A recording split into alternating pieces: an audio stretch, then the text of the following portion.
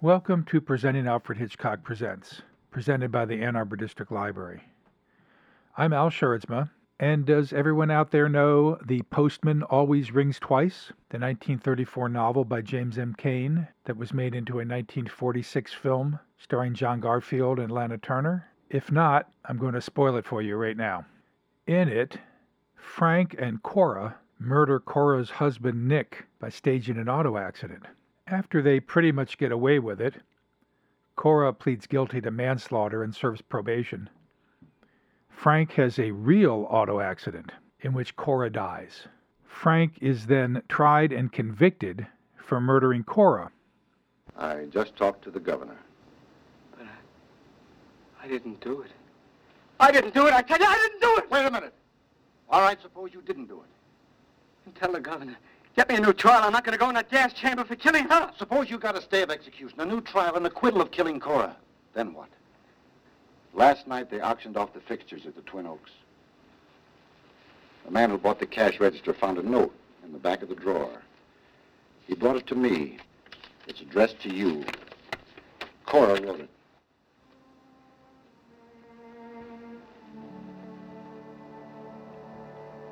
It's a very beautiful note, Frank, written by a girl who loved a man very much. I imagine it was written earlier the very night she died. A note of farewell, isn't it? She did try to run away that night. And since she had no idea anyone would ever see that note but you, it therefore has in it just enough of a confession to convict you of helping her kill her husband. So, if you were to leave this room because you didn't kill her, you'd soon be right back here again for helping her kill Nick. What's the use? Then what's going to happen to me is not because I killed her. No, laddie, for killing Nick. You know, there's something about this that's like, well, it's like you're expecting a letter that you're just crazy to get. And you hang around the front door for fear you might not hear him ring. You never realize that he always rings twice. What's that? Well, he rang twice for Cora. And now he's ringing twice for me, isn't he? That's about it. The truth is, you always hear him ring the second time, even if you're way out in the backyard. Postman is the blueprint for any story that deals with a murderer being tripped up when he's involved in an accidental death that too closely resembles the method he used to commit a previously successful murder. Why am I bringing this up now? Because this is the same thing that happens to Mr. Appleby in our latest episode, The Orderly World of Mr. Appleby. And now that I've given the twist away, here's Hitch. Good evening, ladies. Has your husband recently acquired a faraway look in his eyes? In the event something unforeseen happens to you, do all of your worldly goods go to him? Is he at this moment nervously excusing himself from the room? If you have answered yes to all the above questions, you receive a score of 100, a gold star for neatness.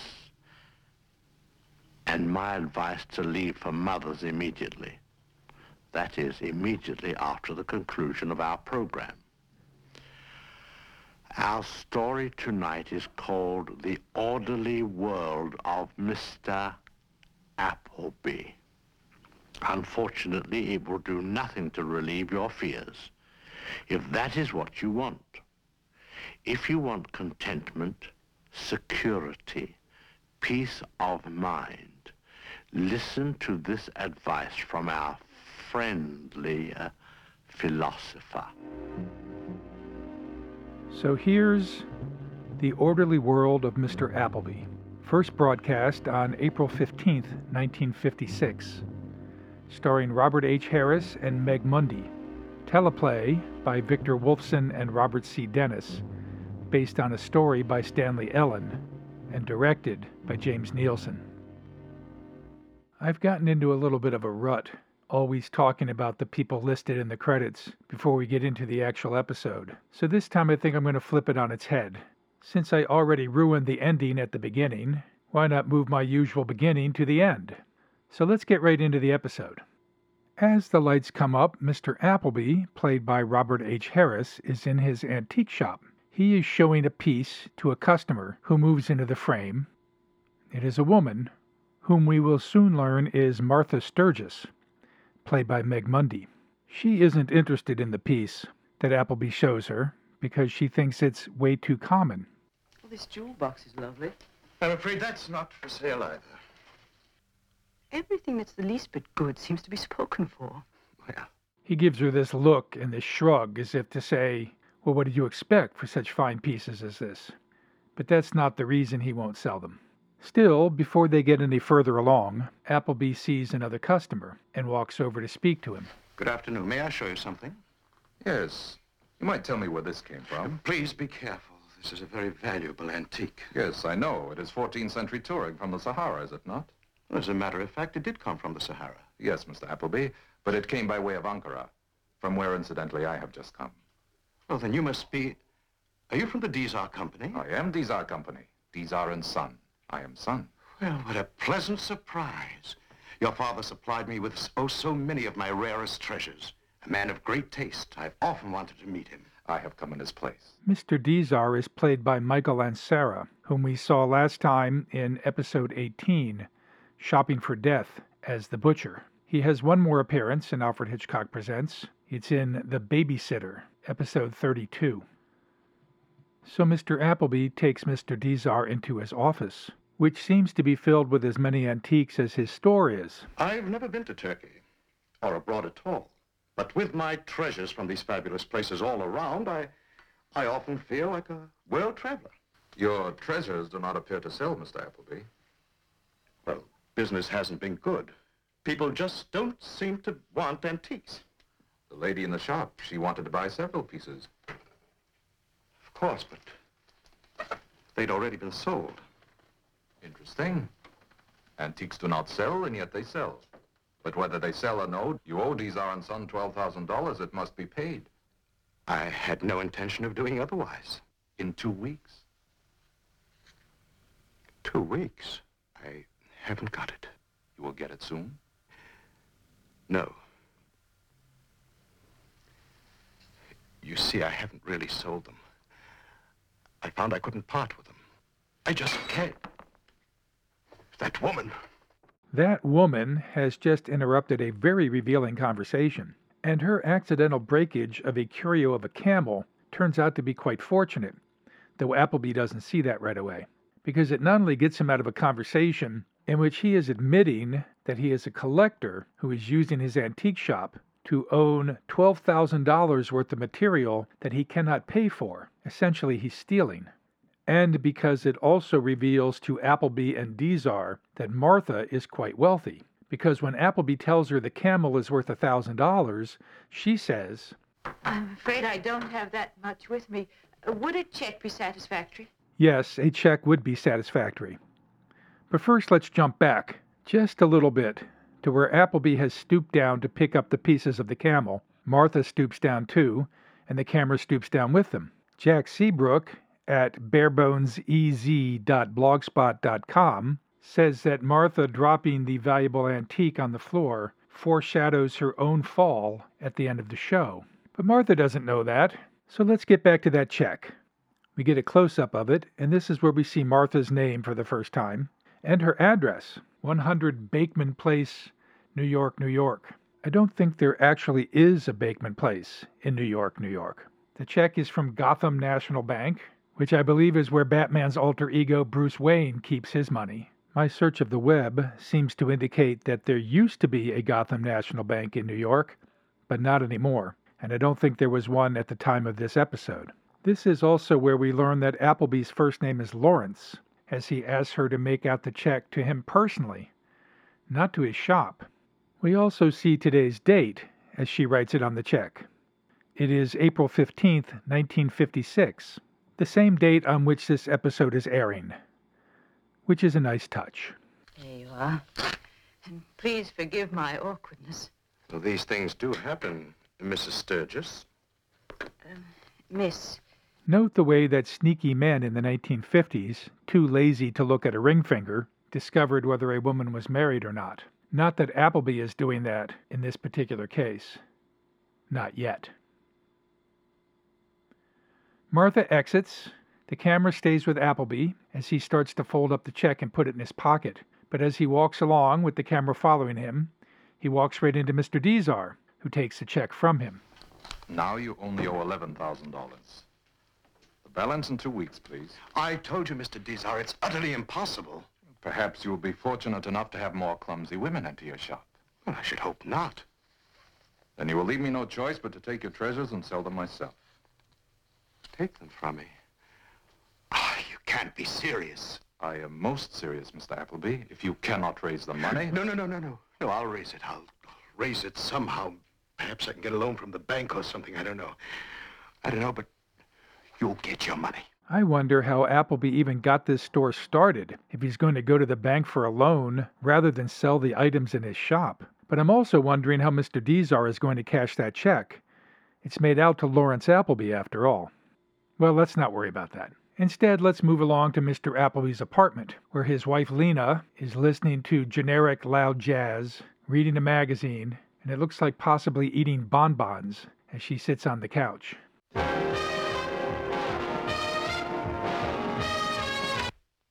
Hey, Do you have to have that thing blasting all the time? I like it. Goodness knows I don't have any other company around here. You won't even let me have a cat. You know very well a cat would scratch up the furniture. Who cares? You don't, obviously. So now we learn that Mr. Appleby is not only a collector, he's a fastidious collector. His problem is the only place he can be fastidious is in his shop. His wife is not sympathetic, and why should she be? As she says, Can't stand a speck of dust in that fancy shop of yours either. And what good does it do? Nobody ever buys anything. plus, as the Pie Lady at pieladyanthology.wordpress.com points out, there's a blanket on the couch that's not folded, and evidently this is supposed to mean that Lena is a terrible slob, even though the rest of the apartment is spotless. Anyway, now that the shop has been brought up, Mr. Appleby has something he wants to tell Lena. I've got some serious business troubles. I'm going to have to raise some money, $11,000. $11,000. Just where do you think you're going to raise that kind of money? From you, I hope, from your endowment policy. You've got a nerve. I'm sorry, Lena. I must insist. Insist all you want. It's not going to do you any good because you got to have my signature, and I'm not signing anything. Lena! I know what you do if you got hold of that money. Just go out and buy some more treasures. No, I won't. Well, you're not getting it, so forget it. Lena leaves the room, and ominous music rises as Appleby chews on his thumb and then goes over to a bookshelf where he pulls out a book that is hidden behind the other books. Clearly, these are books that Lena never touches. Because if she did, it might strike her as a little suspicious that the book is stashed behind the other books, rather than just shelved with the other books. It would look even more suspicious if she looked at the title, Accident or Murder.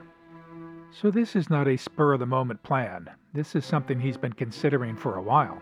The scene dissolves to a later time. Appleby comes out of a room without his suit coat on, but he still has his bow tie and his suspenders, still well dressed, even in the after hours. The room from which he emerges is not the same room into which Lena exited. Possibly he's come from the bedroom. She went into the kitchen. And he emerges with a throw rug, a Persian rug, in his hand. He puts the rug down in front of the fireplace. Then he kneels down, and he pushes the rug so that it ruffles up in a little bump and back down again. But it's just stage business, because the rug doesn't move at all. He refers to the book, which he has opened on the mantel. He positions his armchair just so, and he calls to Lena and asks for a glass of water. Lena! Yeah? Would you bring me a glass of water, please? She replies with my favorite line in the entire episode. Who was your servant last year? It's nice that she gets that parting shot, because unfortunately for her, she does bring him that glass of water. As Lena enters, Appleby bends down as if about to tie his shoe, but instead, as Lena steps on the rug, he pulls the rug out from under her. We don't see this, of course. We just see Appleby yanking, and we hear climactic music and a shriek from Lena.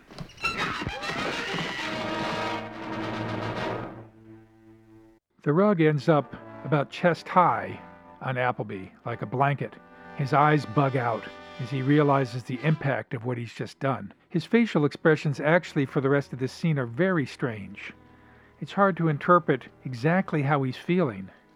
Is he happy? Is he appalled at himself? Is he in shock? It's a mystery.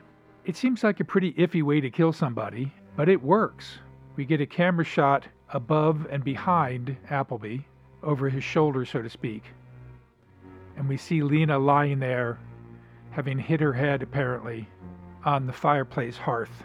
Now, part of the reason why we don't see Lena actually fall is to preserve the delicate sensibilities of the audience of 1956. But another part of it is that, unfortunately, this isn't about Lena.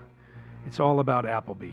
We don't get to see her reaction of shock, we only get to see his reaction. And so, as he stands up, the camera stands up with him. As he moves over to her body, the camera moves over with him. As he stoops down to check her body, the camera stoops down with him. He checks for a pulse, and we get a close-up of his face and his reaction. In fact, we don't see her face at all. She's turned away from us. Determining that she is dead, he stands up, the camera stands up, and he walks over to the phone, the camera staying with him, as he lifts the receiver, and he says, Operator, I want to report an accident. Jack Seabrook says Appleby immediately calls the police to report an accident, foreshadowing his position at the end of the episode, where he remains on the telephone after Martha's fatal fall. Now, before we crossfade to Dizar and Appleby back in his shop, let's look at Louise Larrabee, who played Lena. According to the New York Public Library archives, Louise Larrabee was born Alverta Louise Lowe. She first acted on Broadway in the play Angel Island in 1937. During World War II, she toured in the Pacific with the USO camp shows. She met her husband, actor John Barragray, whom we saw last time in Portrait of Jocelyn, when they performed together in a camp show in New Guinea. She toured with The Iceman Cometh in 1947 and with Carousel from 1947 to 1949. She toured with Gloria Vanderbilt in Picnic in 1955. But beginning in 1951, she starts to make appearances on television, almost entirely television, with only 4 film roles from the 50s up until her last role in 1978, in the films Act 1, Rush It, The Taking of Pelham 123, and Failsafe. Spending the money I send you on this? Give me that! You ain't going to get my mother once more, right? Who the hell are you? Yeah? I'm General Bogan. I'm looking for Colonel Cassio. He gave this address. Oh, sure now, General. That's a gentleman. Honored to have you. Son always speaks well of you. That's Louise in there having a drunken argument with her drunken husband. And this seems to be the pattern, to a great extent, to her career. Either playing the fed-up wife who isn't long for the world, or the put-upon wife, or the employee with a chip on her shoulder. I don't know how true this is of her role in the Suspicion episode The Eye of Truth, or in the Suspense episode A Time of Innocence, but it is certainly true of her role in the Suspense episode Nightmare at Ground Zero, who could just as easily be the same character as she is in this episode. That episode, written by Rod Serling, deals with a man who makes mannequins for a living to put in the ground zero spot for the atomic bomb tests, and his wife's unhappiness with his career path. Hello, dear.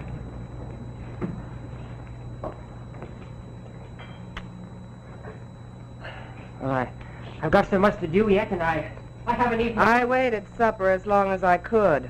It got cold. Lovely dinner I had. Cold roast. The cold potatoes were particularly... George. Dear, really, I've had a very miserable day. The Colonel had me on the carpet all afternoon. I didn't have all the mannequins quite done, and he was quite anxious Isn't that just too bad? Did you tell him you had a wife in the house, a wife that gets precious little attention as it is? I promised him You that promised me, too.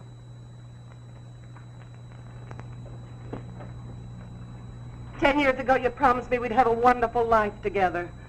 Wonderful life. That's a yak. The first year, it was the puppets. Yeah, the puppets.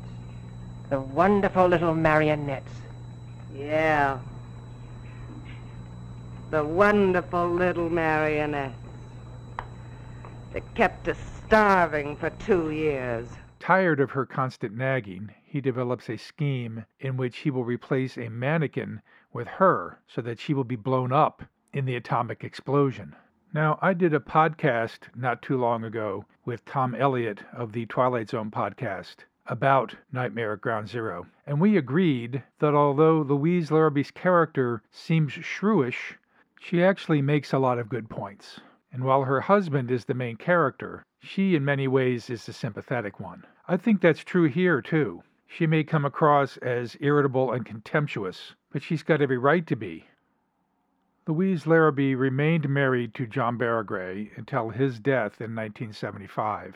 She died in 2002 at the age of 85.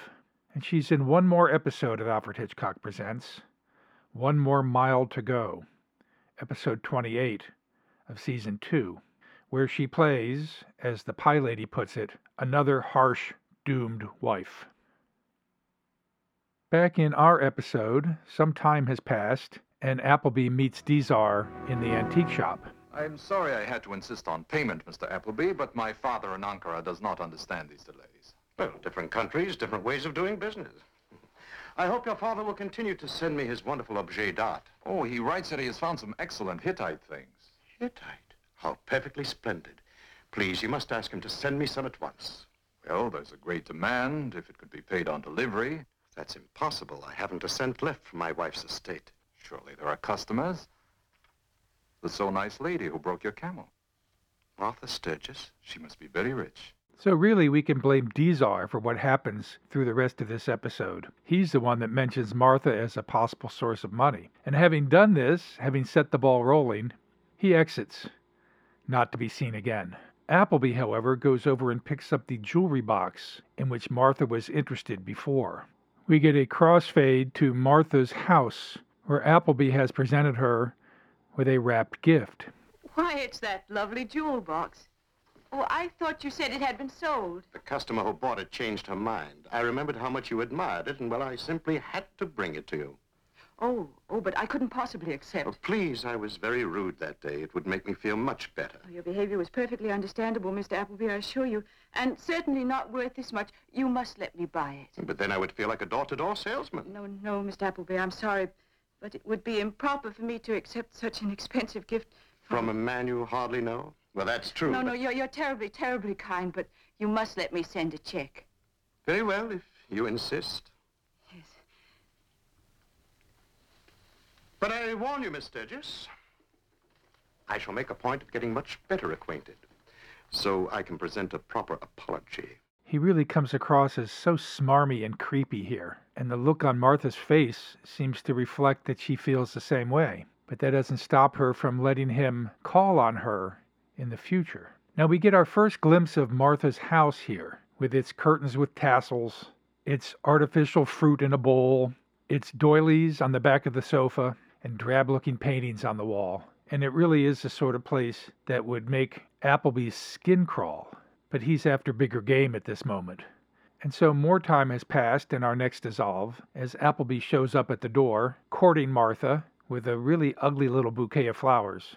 It turns out that Martha has a maid, and she answers the door. Come in, Mr. Appleby. Good evening, Ella. I believe Miss Sturgis is expecting me. Yes.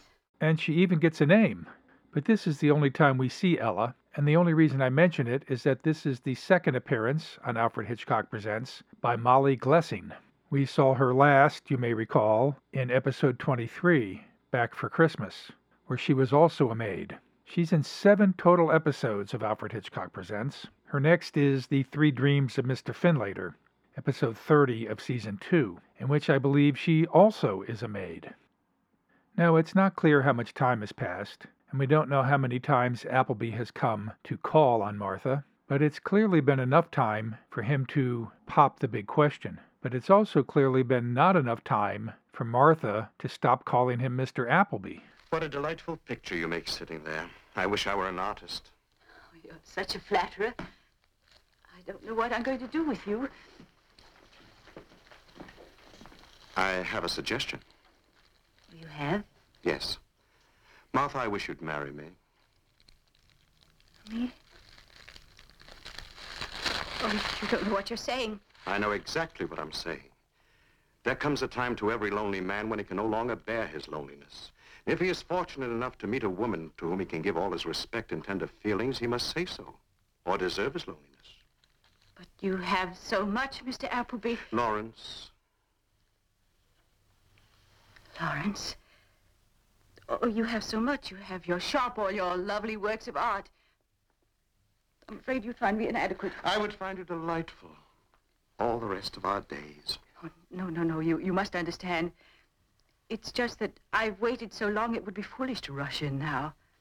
It would be better not to get married at all than risk marriage with a man who's not interested in me, in my happiness. I should have no other interest but you, my dear.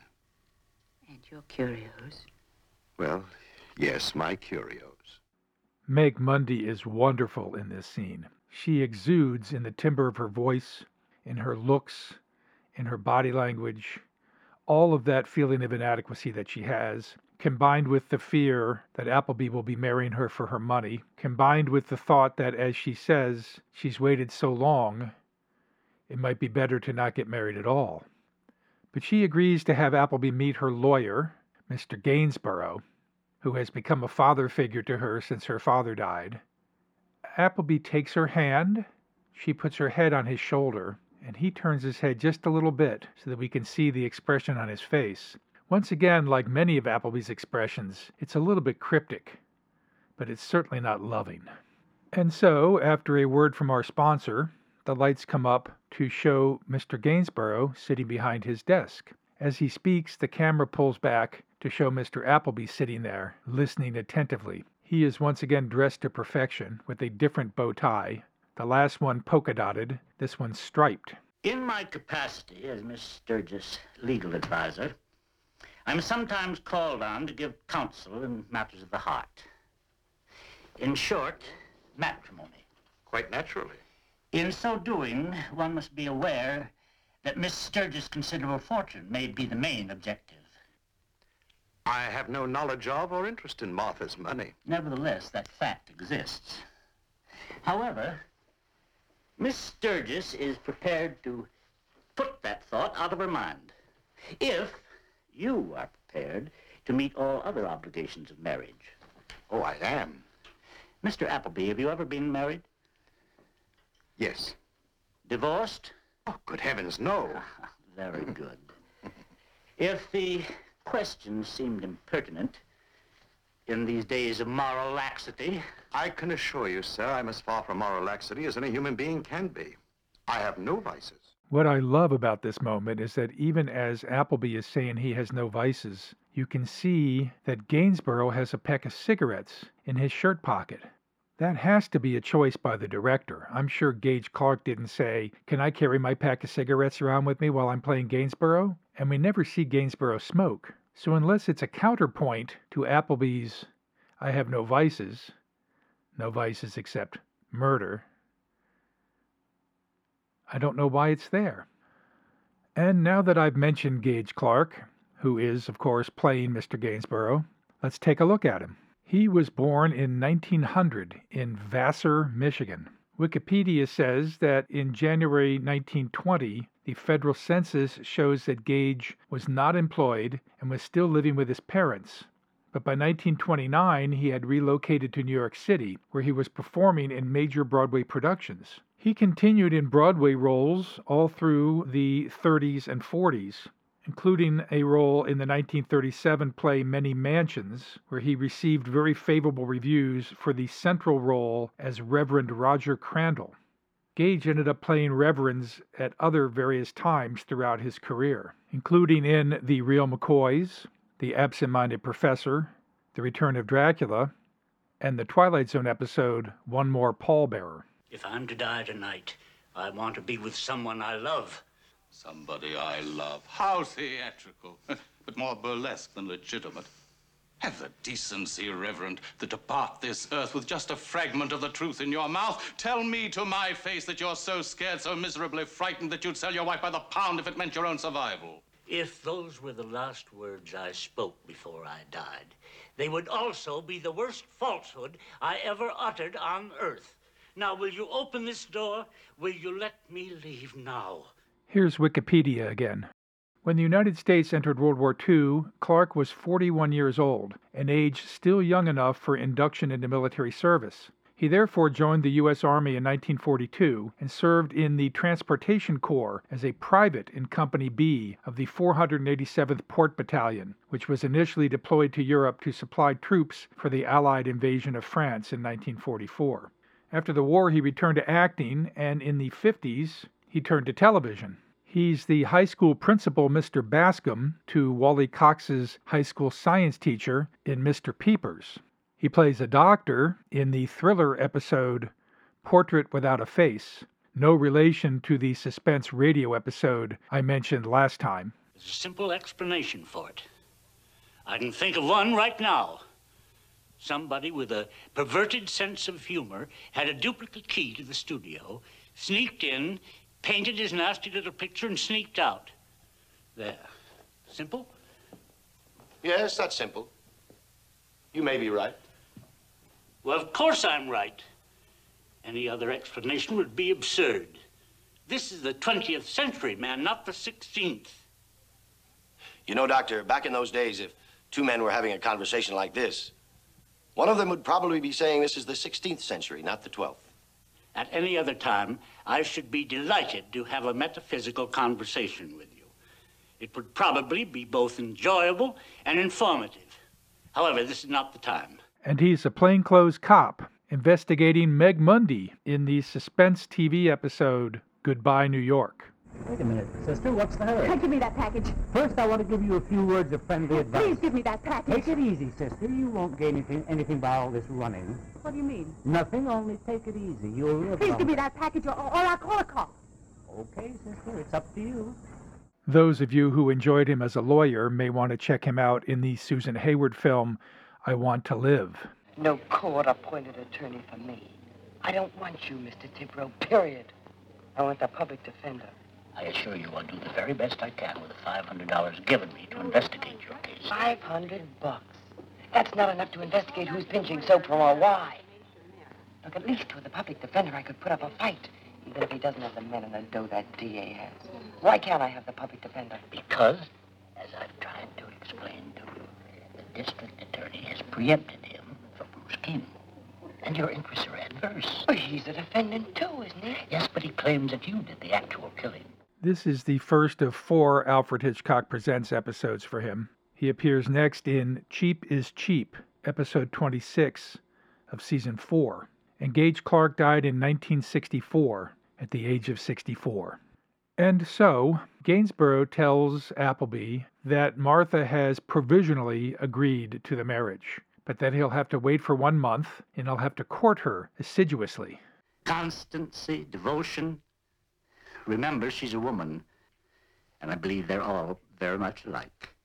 Yes, I believe they are. On the one hand, that's just 1950s sexism, but on the other hand, it's a hint to the similarities that Appleby will find with Lena and Martha, primarily their disinterest in his antique shop and their wish for him to get rid of it. Back at Martha's home, Gainsborough has put together a prenup that essentially says that everything they own, in case of their deaths, goes to the other person. But there's an additional proviso. That after the marriage, you will take up your residence here, in this house, where Martha was born and where she has always lived. Here? Appleby looks around. We get a nice close-up of a pedestal that holds a stuffed owl and a long-necked ceramic animal that looks almost like a parody of the expensive camel that Martha broke. Behind it, a very faded sampler that has a boat on the sea and the words "Peace be," and I can't read the rest of it. And yet, in the search for Martha's money, he agrees to take up residence there. But our next dissolve brings a close-up of a tray with tea things and remnants of cookies on it. Just the sort of thing that drives Appleby wild. I can never understand how women can be so disorderly. You look tired, dear. I'll clear this up later. Come over here and tell me about your day. She'll clean it up later? What happened to Ella the maid? Was she only hired for that one scene? Did they fire her after the wedding? We never see her again. In any event, Martha did ask Appleby about his day. Oh, I've had a frightful day. Dizar is threatening to foreclose on my stock. Why is that? I'm behind in my payments on some Hittite specimens. If I don't raise $7,000, I'll lose them. Oh, let them have their old curios. You don't seem to understand, Martha. There's a strange jump cut right here. They're both sitting on the couch, the camera in sort of middle position to show them. And then even as Appleby turns his head, there's a cut of the same shot, only just a little bit closer. It's also done in such a way that it tries to synchronize the turn of his head so that it's fluid. Why there is a cut here, I don't know. After the cut, Appleby continues. I could lose the shop. Would that be such a bad thing? It doesn't pay. And then you could stay at home with me. I'd go out of my mind. No, that'll be Mr. Gainsborough. Does he have to call every night? Now, Happy has called every night since my father died. All those years I've lived alone. He can't get out of the habit. He only wants to know that I'm all right. Hello? Yes, Mr. Gainsborough. Yes, thank you, I'm well. Yes, he's here. Yes, fine. If you're only listening to the audio, that sounds pretty mundane. But as Martha gets up and walks over to answer the phone, the camera assumes Appleby's point of view, and by the time she gets to the phone, the camera has dropped down to her feet, where she is standing on a Persian rug by the fireplace. There's nothing subtle about this. We move from the shot of her feet to a shot of Appleby looking at her feet, and we have a pretty good idea of what's on his mind. And so we dissolve to Appleby entering the house again. For the first time in the entire episode, Appleby is not wearing a bow tie, but instead a regular contemporary tie, and he's looking very down in the mouth. And what does he encounter as he gets into the living room?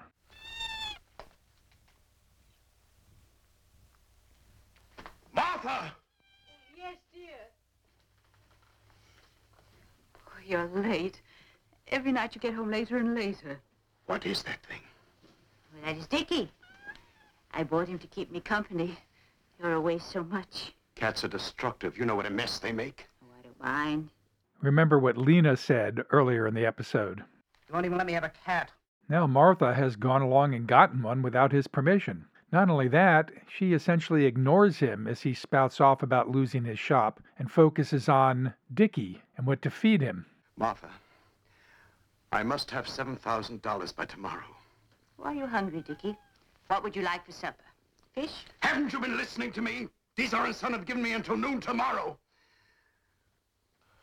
I'll lose my shop. Oh, it'll be no great loss, I'm sure. And I'd much rather have you home here with me. You won't lend it to me?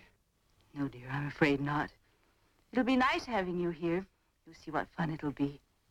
Oh, come on, Dickie. I'll give you a nice saucer of milk. You're surely not going to feed that beast from that piece of severed china. You and your old curios. Frustrated, he goes over to the fireplace and stands with one foot on the hearth and one foot on the rug. We get a shot of his feet down there as he looks down, and it all clicks into place for him. He's not only going to do it again, he's going to do it right now. And just in case we're a little slow on the uptake, the music rises up to help us to realize what's going on. So again, like last time, he bends down, moves the rug around a little bit, pushes it so that it rumples up, though it doesn't move. More stage business. Moves his chair over, sits down, and he calls to Martha. Martha, dear, would you bring me a glass of water, please? Just a moment, dear. He bends down, pretending to tie his shoe, and when Martha enters, Here you are, Happy. he strikes. Now, I don't know if you heard what Martha said in the heat of all of this going on, so let's repeat it. Here you are, Appy. Here you are, Appy. This is the first of only 2 times in the episode, I believe, in which she calls Appleby Appy.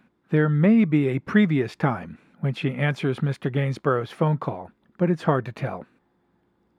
This loving nickname actually comes from the short story, where Martha insists on calling Appleby Appy, and it drives him insane.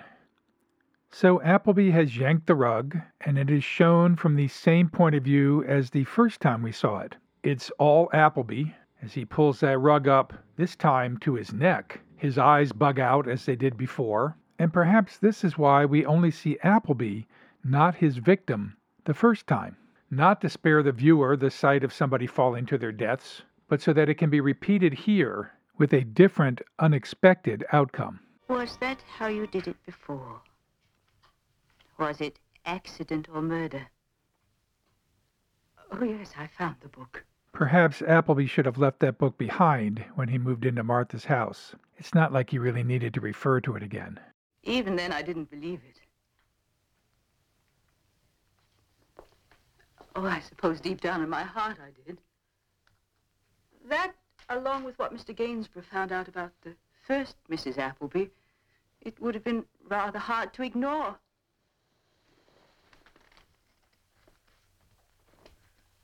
I have no idea what you're talking about. Well, perhaps you would like to see the documents that Mr. Gainsborough has collected. I'm sure the authorities would find them extremely revealing. I see. No doubt you'll expect me to leave at once. That was my first emotion. And it is certainly what Mr. Gainsborough is urging. But what would you do? Marry other unsuspecting women and murder them too? I feel it's my duty to protect them from you. No, Appy.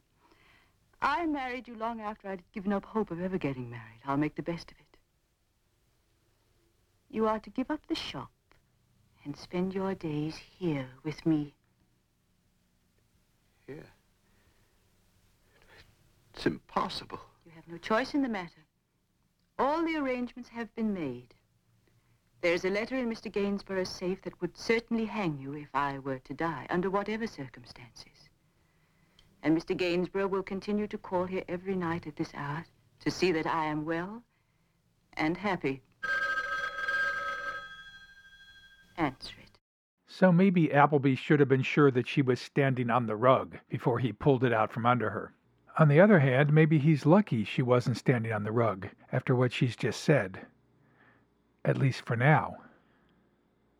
But now we come to a moment that feels atypical. It feels like it's something that the plot needs. It's that moment when the phone rings and Martha says, "Answer it," instead of answering it herself. Now, the first time we saw one of these phone calls, Martha insisted that she answer herself because she knew it was Mr. Gainsborough. So what's different here? Well, it's possible that she's exerting her will, now that she's put Appleby in his place. But if so, it turns out to be a big mistake for all concerned. Hello? Let me speak to Mrs. Appleby. Appleby tries to wrest back a little bit of power, which also turns out to be a big mistake. I'm sorry. I'm afraid she can't come to the phone right now. I'll give her a message. This is Sidney Gainsborough, and I want to speak to your wife immediately. Mr. Appleby, I will give you precisely 10 seconds to have her on the phone. His gambit quashed, Appleby holds the phone out to Martha. It's for you. Only to have Martha slip on the rug and fall to her death. This time, as opposed to Lena, we get a camera shot of her from the front, showing her face. But it's the same result. It's even the same music and almost the same scream. Not to be overly morbid here, but here's Lena's death. And here's Martha's. And now Martha can't come to the phone after all. Appleby, 10 seconds. You hear me? Your time is up.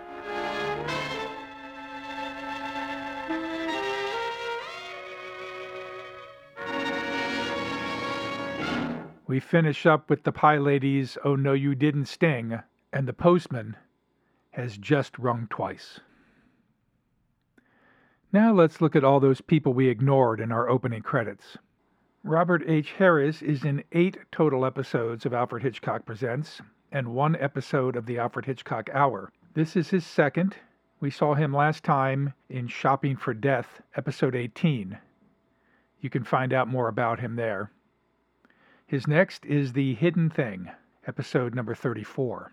This is the first of 2 episodes from Meg Mundy. She was born Margaret Ann Mary Mundy in London and moved to the United States at the age of 6. Her mother was the Australian opera singer Clytie Hine, and her father was the English cellist John Mundy.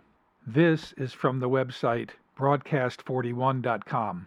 Meg Mundy had a varied and prolific career as a singer, model, and actress in theater, television, and film. She was a soloist with the New York Philharmonic beginning in the 1930s and also performed in the chorus in several Broadway shows. To support herself in acting school, she looked for employment in modeling. In 1939, renowned fashion photographer John Robert Powers told her she was no beauty, but I bet you photograph. Told that she needed to do something about her dreadful hair, chided by fashion photographer Horst P. Horst that you're too ugly to model, Mundy persisted and was eventually signed by Vogue fashion editor Sally Kirkland. Despite the criticisms of male photographers, she became a highly successful model in the 1940s, appearing frequently in Vogue, and was named one of the 12 all-time great fashion models in Life magazine. Wikipedia says that in 1940, modeling agency founder Harry Conover cited her as one of the 10 top models, those who lure the highest salaries. And a newspaper article 2 years later reported that she was said to be Manhattan's highest paid model. This is broadcast41.com again. Mundy's first role was as a walk-on in Sidney Kingsley's 1936 10 Million Ghosts. Her big break as a stage actress came with her role in The Respectful Prostitute in 1948. Written by Jean-Paul Sartre, the play was loosely based on the Scottsboro case and explored the scapegoating of an African-American man for a sexual assault committed by a white man. In a recap of the theater season, Mundy was said to have won the rave reviews from the critics, as well as a Theatre World Award for her performance. However, the blacklisting publication Red Channels identified her as an actress lead in Respectful Prostitute, and reported that Mundy had provided a recorded message to a rally in support of the Hollywood 10 in March 1948, as well as allowing her name to be listed in an advertisement in Variety in support of the 10 later that year. Let's stop and look at a little bit of this. The Hollywood 10 were film producers, directors, and screenwriters who appeared before the House Un-American Activities Committee and refused to answer questions concerning their possible communist connections. They spent time in prison for contempt of Congress and were for the most part blacklisted by the Hollywood studios. Wikipedia says that Red Channels, the report of communist influence in radio and television, was an anti-communist piece published in the United States at the start of the 1950s. Issued by the right-wing journal Counterattack on June 22, 1950. The pamphlet-style book names 151 actors, writers, musicians, broadcast journalists, and others in the context of purported communist manipulation of the entertainment industry. Some of the 151 were already being denied employment because of their political beliefs, history, or association with suspected subversives. Red Channels effectively placed the rest on the industry blacklist. So Meg Mundy was on the Red Channels list, and there is a gap in her career on IMDb from 1961 to 1976. So does that mean she was blacklisted? HollywoodBlacklistMyth.blogspot.com says, there seems to be a great deal of confusion over having one's name in one of the several anti-communist publications of the 1950s and actually being blacklisted, that is, unable to find work as an actor. Despite what is written, Mundy's film career wasn't ruined by blacklisting because she had no film career prior to the supposed blacklisting era. In fact, in her entire career, she was in only 7 films, all in the 1970s and 1980s. Mundy has a total of 38 film credits to her name, 1 before 1950 and 9 after 1959. 28 of her film credits were made between 1950 and 1959, when she was supposedly blacklisted in Hollywood. She made 7 television appearances in 1950 and no films. She made 4 television appearances in 1951, 2 in 1952, 3 in 1953, 2 in 1955, 5 in 1956, 8 in 1957. She also took off a year in the 50s to give birth to her son. Between motherhood and her television career, she was also a fashion editor at a fabric house, as well as a beauty editor at Mademoiselle magazine. So with that series of roles in the 1950s, she probably was not blacklisted. This is from classictvhistory.wordpress.com. Mundy's second husband out of 4 was Mark Daniels, who after their divorce would move to Hollywood and direct for I Love Lucy and Star Trek. Daniels taught returning veterans at the American Theater Wing, which created a useful workshopping opportunity for his wife. The vets needed female actors to play opposite, and Mundy was a regular volunteer. In 1942, when they met, Daniels was an actor taking voice lessons from Mundy's mother, but his influence as he turned toward teaching and directing helped to revive Mundy's theatrical aspirations. Mark taught me all I know, she told Look magazine in 1948. Mundy's stage career peaked with the female lead in Sidney Kingsley's detective story. It ran for a year and a half, but Lee Grant, in a supporting role, stole the show, and the movie version replaced Mundy and her leading man Ralph Bellamy with Eleanor Parker and Kirk Douglas. Amidst out-of-town theater jobs and the occasional cabaret engagement, the New York Herald Tribune wrote of her in 1950, "Miss Mundy is lovely to look at, but she seems rather out of place, sort of like Queen Mary on a roller coaster." Meg ended up becoming the go-to leading lady in live television. In January 1950, she played in Sorry Wrong Number, telecast by CBS as a one-off color test. She played Amelia Earhart on Omnibus. She reunited with Detective Story co-stars Lee Grant for a Playwrights 56 and Ralph Bellamy for a 1954 U.S. Steel Hour. Few of her early television performances were filmed. In 1954, nearing 40, Mundy had a son with her third husband, opera director Dino Yiannopoulos, and was reluctant to follow television's migration to Los Angeles. By the 60s, Mundy was semi-retired from acting and working as a stylist and a fashion editor for Vogue and later Mademoiselle. For a time, she also owned a boutique in Connecticut with Laurie March, one of the stars of the soap opera The Secret Storm. Then a former agent brought her back for a showy role in a soap opera, that of Mona Aldrich in The Doctors, a mother-in-law from hell who schemed to break up the marriage of her son. Soap Opera Digest called her the Katharine Hepburn of daytime. She played the role for almost a decade, starting around 1973, but the doctors killed her off with bubonic plague shortly before it reached its finish line in 1982. Among those early 1950s television appearances, she was in the Tales of Tomorrow episode The Dark Angel. I must be seeing things. What is it? What is this? Listen to me. I have the power to do lots of things other people can't do. That's what I'm trying to explain to you. I think that I'm becoming an entirely new kind of human being. And I'm developing every day. I'm learning things. I'm growing stronger. It's almost as if I were just growing up, reaching maturity. And as I mentioned, she's in the suspense television episode Goodbye, New York. Don't you think we'd better get out of here? You'd better get away from that window, too.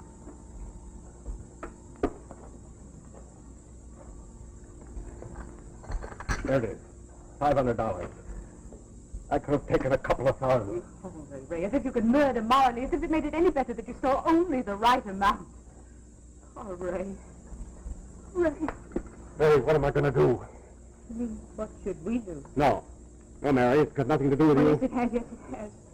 You shouldn't have called you quitter last night. It's as much my fault as yours. Robbery was apparently the motive for the attack. The sum of $500 in $50 bills was missing. The attacker must have been known to the dead man, possibly some disgruntled former employee. Let me see that. That means there isn't much time. Arrest expected within the next 24 hours. There they are. Oh, wait a minute, I'll see. In her later career, she was in the films The Eyes of Laura Mars, Fatal Attraction, and Ordinary People. I don't think he's happy in school. Well, have you talked to his teachers? I don't think people want to be with him. He provokes people. Well, here, why don't you do this? It's an awkward age. Thank you. Maybe he needs a change. You sure he's eating enough? Yes, Mother, of course. I think he'll be all right. If you are firm with him, I think maybe he should go away to school. So I just don't know how to deal with him anymore. Who would make that decision?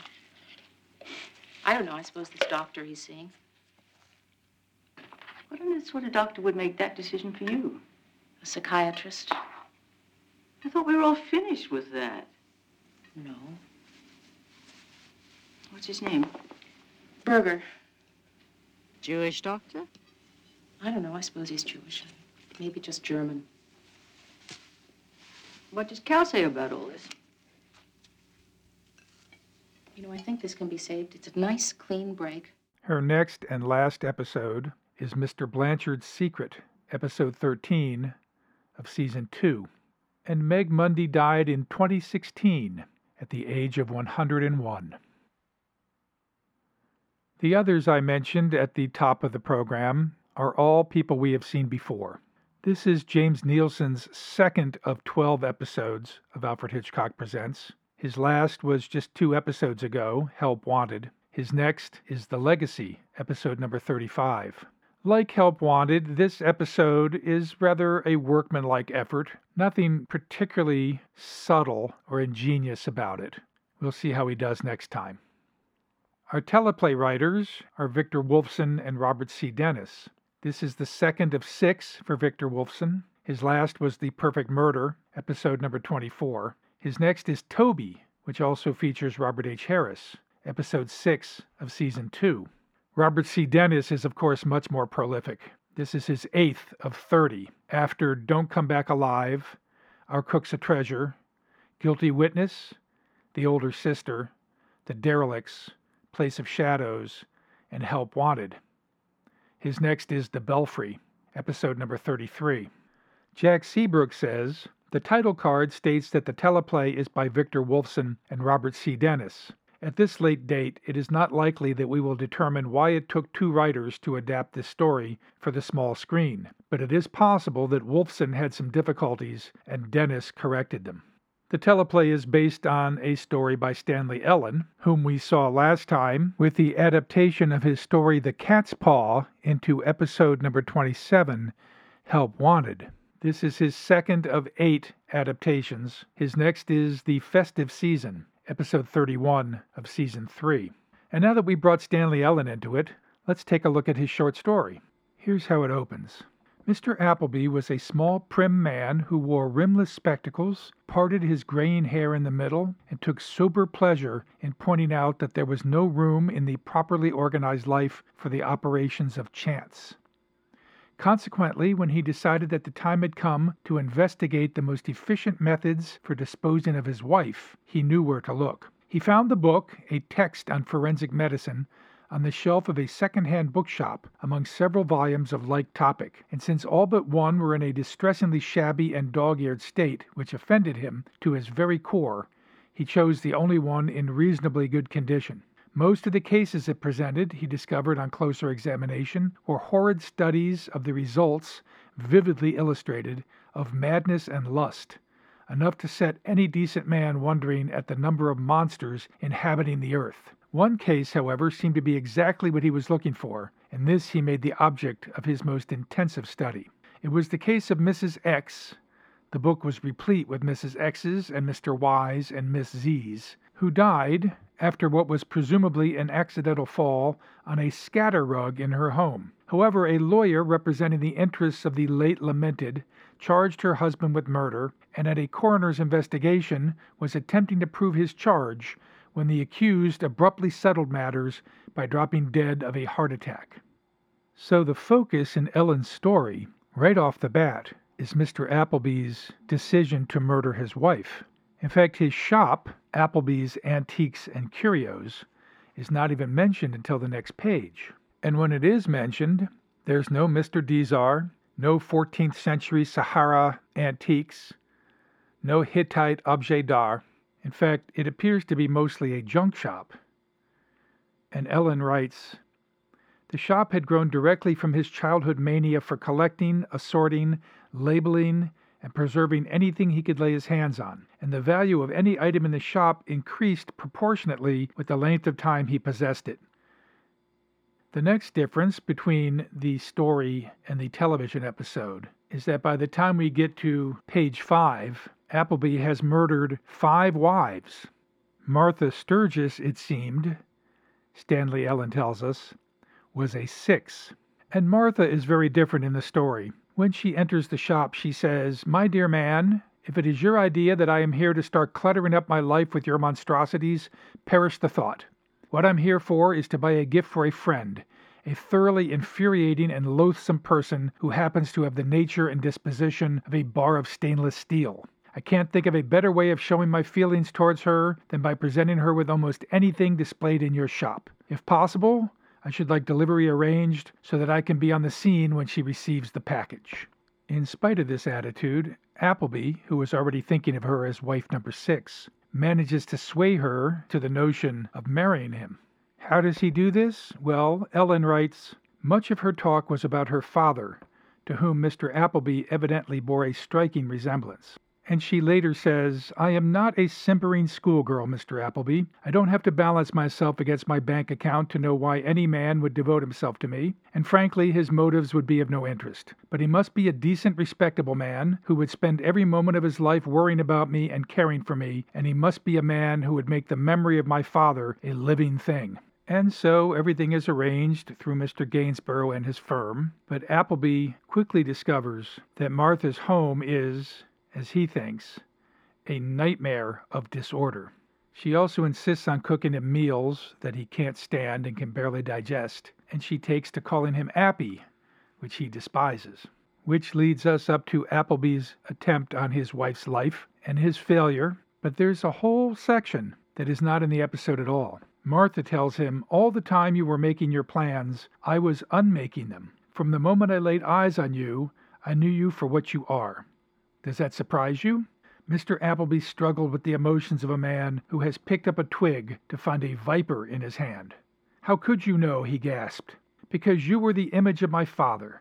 Because in everything, the way you dress, your insufferable neatness, your priggish arrogance, the little moral lectures you dote on, you are what he was. And all my life I hated him for what he was and what it did to my mother. He married her for her money, made her every day a nightmare, and then killed her for what was left of her fortune." "Killed her?" said Mr. Appleby, stupefied.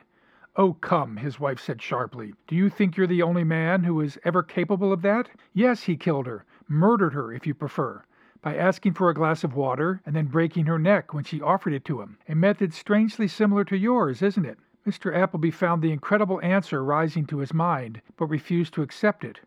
"What happened to him?" he demanded. "Tell me what happened. Was he caught?" "No, he was never caught. There were no witnesses to what he did. But Mr. Gainsborough had been my mother's lawyer, a dear friend of hers. He had suspicions and demanded a hearing. He brought a doctor to the hearing who made it plain how my father could have killed her and made it look as if she had slipped on the rug. But before there was any decision, my father died of a heart attack." "That was the case I read," Mr. Appleby groaned, and then was silent under his wife's sardonic regard. When he was gone, she went on inexorably, "I swore I would someday find a man exactly like him, and I would make that man live the life my father should have lived. I would know his every habit and every taste, and none of them should go satisfied. I would know he married me for my money, and he would never get a penny of it until I was dead and gone. And that would be a long, long time, because he would spend his life taking care that I should live out my life to the last possible breath." And then, of course, she slips on the rug and dies, leaving Appleby on the phone with Gainsborough calling out, "The 10 seconds are up, Mr. Appleby. Do you understand? Your time is up." Now, Jack Seabrook says, "The show diverges in a very important way from the story, as there is no mention of Martha's parents. Instead of seeking revenge for her mother's murder, she sees it as her duty to protect other unsuspecting women from Appleby by remaining his wife. Wolfson and Dennis must have decided that the coincidence of having Martha be the child of the couple about whom Appleby reads in the textbook was too far-fetched, and they may have been correct. The Martha of the TV show appears to have been genuine in her affection for Appleby, and it is clear that she was disappointed to discover his true colors. Other than streamlining the plot and making it fit into a half-hour format, the changes wrought by Wolfson and Dennis make Appleby less of a Bluebeard and more of a victim of circumstance, if that can be said of a man who murders his wife to get her money. The threat of financial ruin is increased and is used as the explanation for his crimes. Perhaps the killer of 6 wives would not have been as palatable to the censors in 1956 as the killer of 1 wife. Well then, how about the killer of 3 wives? Mr. Appleby was about to open his 4th antique shop. His rather unusual methods of business had got him into the habit of disposing of a wife and a shop in a different town every few years. Mr. Appleby hated to sell anything. He loved his bric-a-brac. Consequently, 3 successive marriages to 3 well-to-do ladies had to date made good his losses. Appleby Antiques absorbed other people's capital. That was Roald Dahl introducing another version of the orderly world of Mr. Appleby, this time on his 1980 series Tales of the Unexpected. Jack Seabrook points out that the show occurs inexplicably in what appears to be England between World War I and World War II. Perhaps the events of the tale seem to require an old-fashioned setting. In this version, Martha is presented as a much stronger and more forthright woman. She smokes cigarettes incessantly and dominates Appleby physically and emotionally from the first time they meet. Unlike the 1956 version, she often comments on how much Appleby reminds her of her father. You remind me of my father. Really? Yes. He was a stickler, everything in its time and place. Please. What? A cigarette. Ash never hurt a rug. Couldn't be there. It's far too... Everything's at 6s and 7s. I'm terribly sorry, madam. Miss Sturgis. Very well. Miss, if you insist. You seem rather attached to that awful rug. The sentimental value. That's all. I'll bet. I think in this version we've just been introduced to the murder weapon. All of the father talk leads to the same place the short story does, although even this episode doesn't dare include the coincidence that Appleby actually has the book in hand that tells about Martha's parents. You're insufferably neat, just as he was, priggish and pompous. I hated him all my life for what he was and what he did to my mother.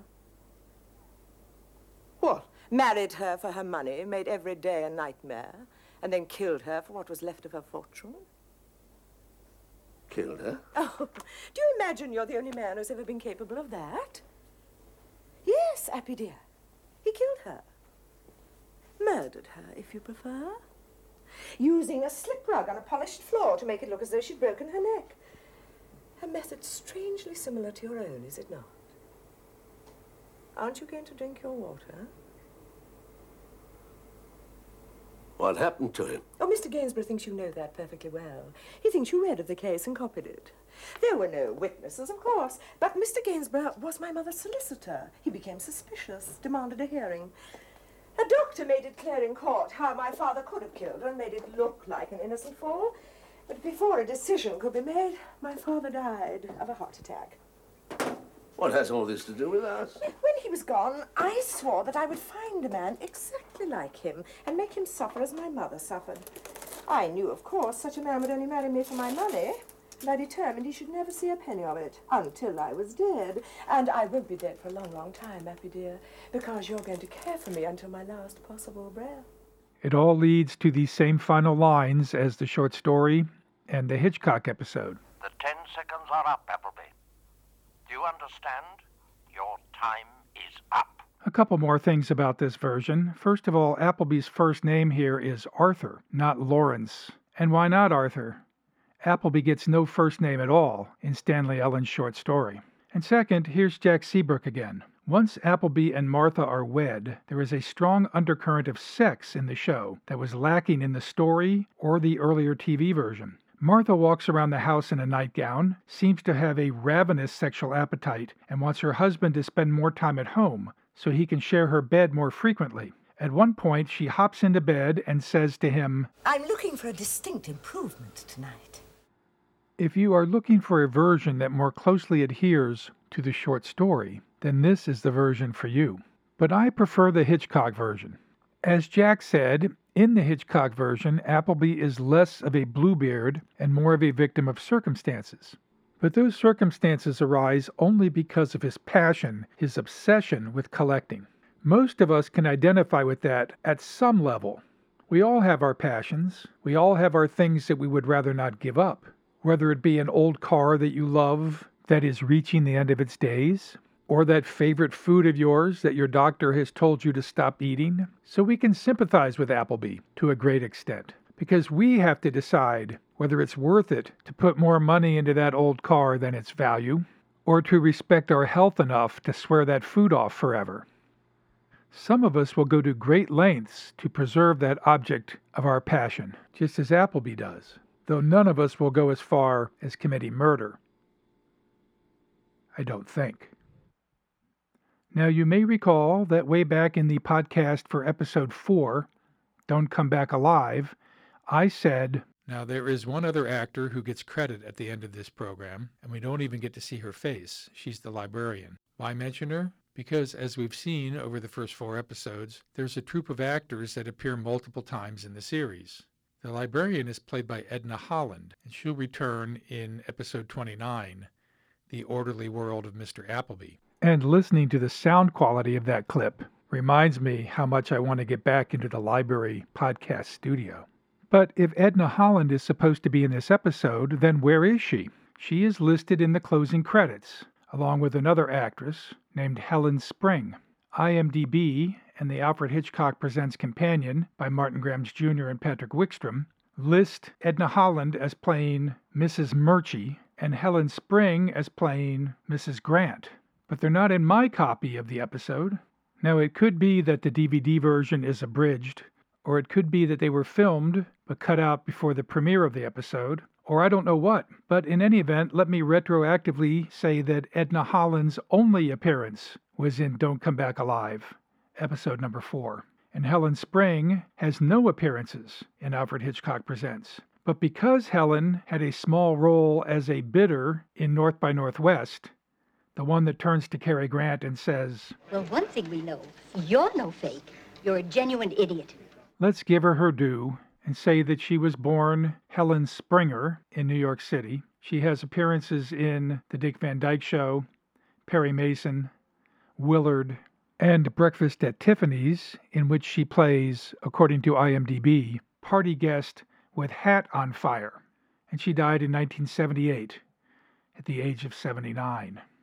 In his book, Alfred Hitchcock, A Life in Darkness and Light, Patrick McGilligan writes, Hitchcock's final piece in the Henley Telegraph, published in March 1921, is short and perhaps his most enigmatic contribution. Some of the detail is quite precise, however. Hitchcock is specific about the bank, for instance, an underground station in the heart of the city, close to a busy street that runs along the river, the sort of place where a policeman stopping traffic for a girl would be exceptional. And the play to which the piece refers is almost certainly Harold Brighouse's Hobson's Choice, which Hitchcock had seen when it was first performed in 1916. The story of an illiterate bootmaker taken up by the old-maid daughter of his boss and turned into a sort of tycoon after the daughter teaches him to read by copying out text on a slate. The play was filmed by David Lean in 1954.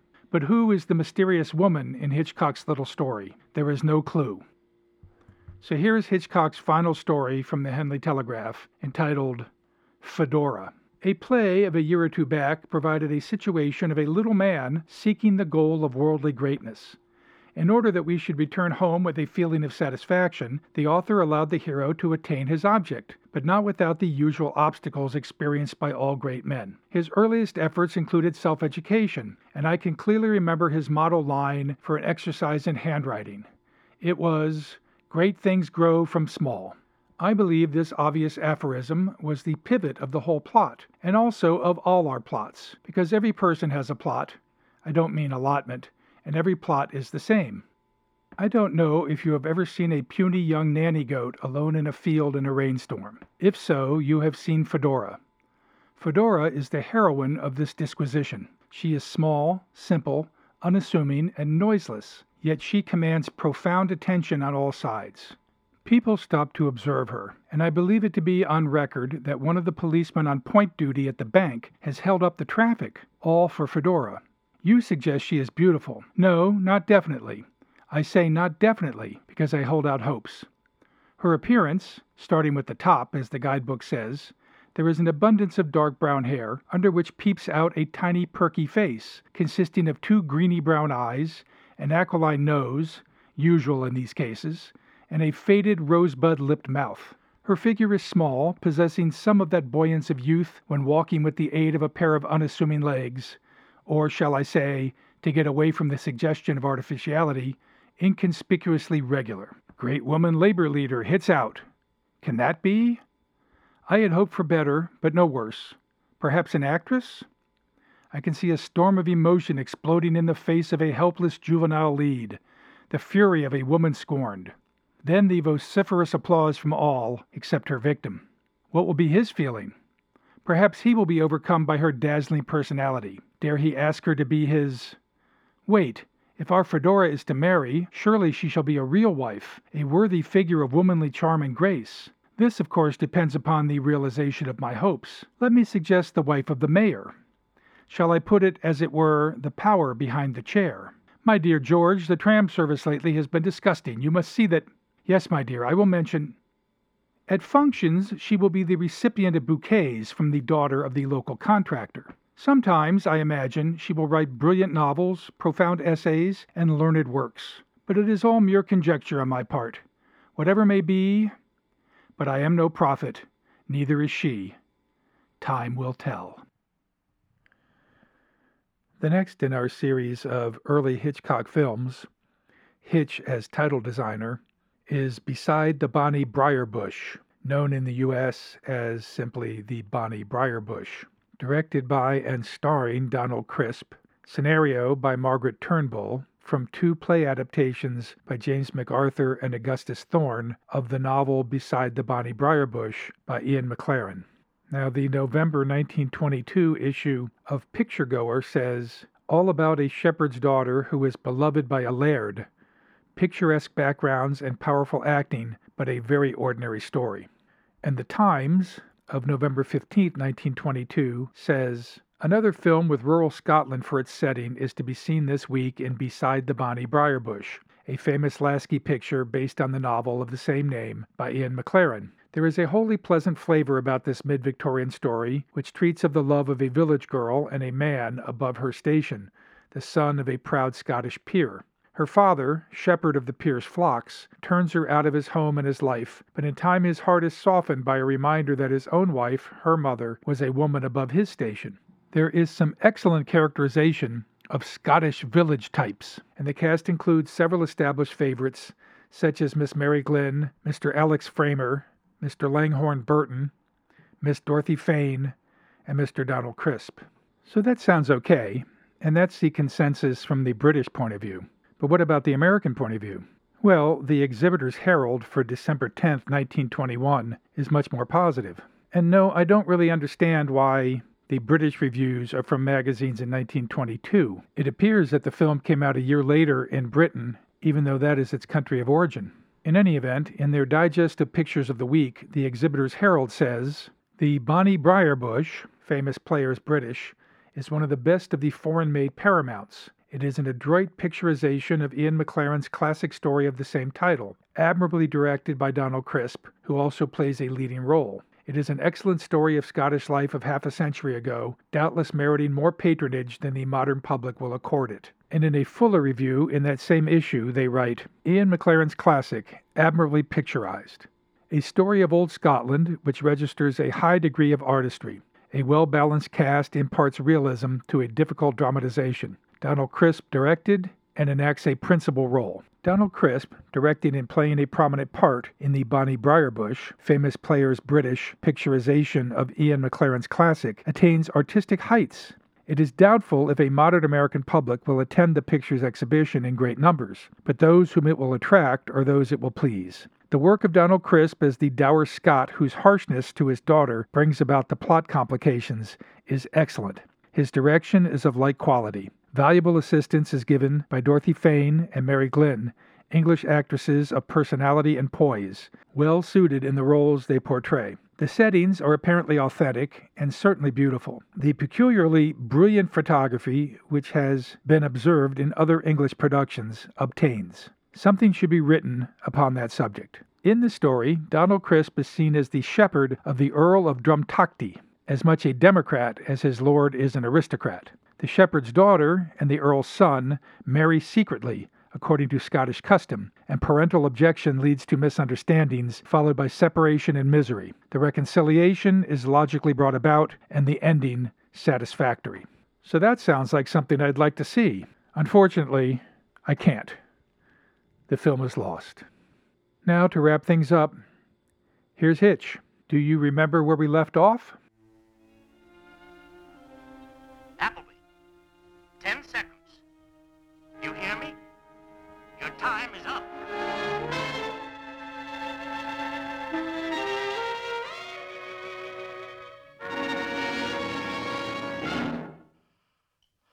Ah, well, the bigger they come, the harder they fall. By the way, what you have just seen is of historical significance.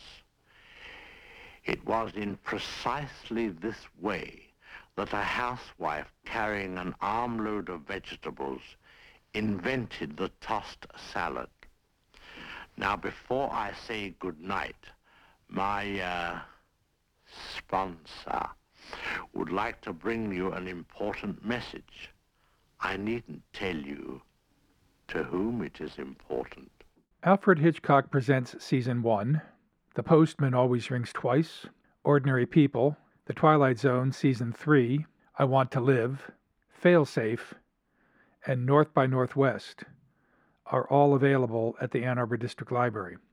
The Tales of the Unexpected version of The Orderly World of Mr. Appleby, the suspense episodes Goodbye New York and Nightmare at Ground Zero, the Tales of Tomorrow episode The Dark Angel, and the thriller episode Portrait Without a Face are all available online. If you would like to contact me about this podcast, please email me at sherdsma@aadl.org. That's SJOERDSMAA@aadl.org. And please put Hitchcock somewhere in the subject line. Next time, Episode 30, Never Again, starring Phyllis Thaxter, Louise Albritton, and Warren Stevens. That concludes our entertainment for tonight. Once again, through a propaganda play, we have attempted to make the world a better place in which to live. I am confident that tonight we struck a telling blow in the cause of wall-to-wall carpet.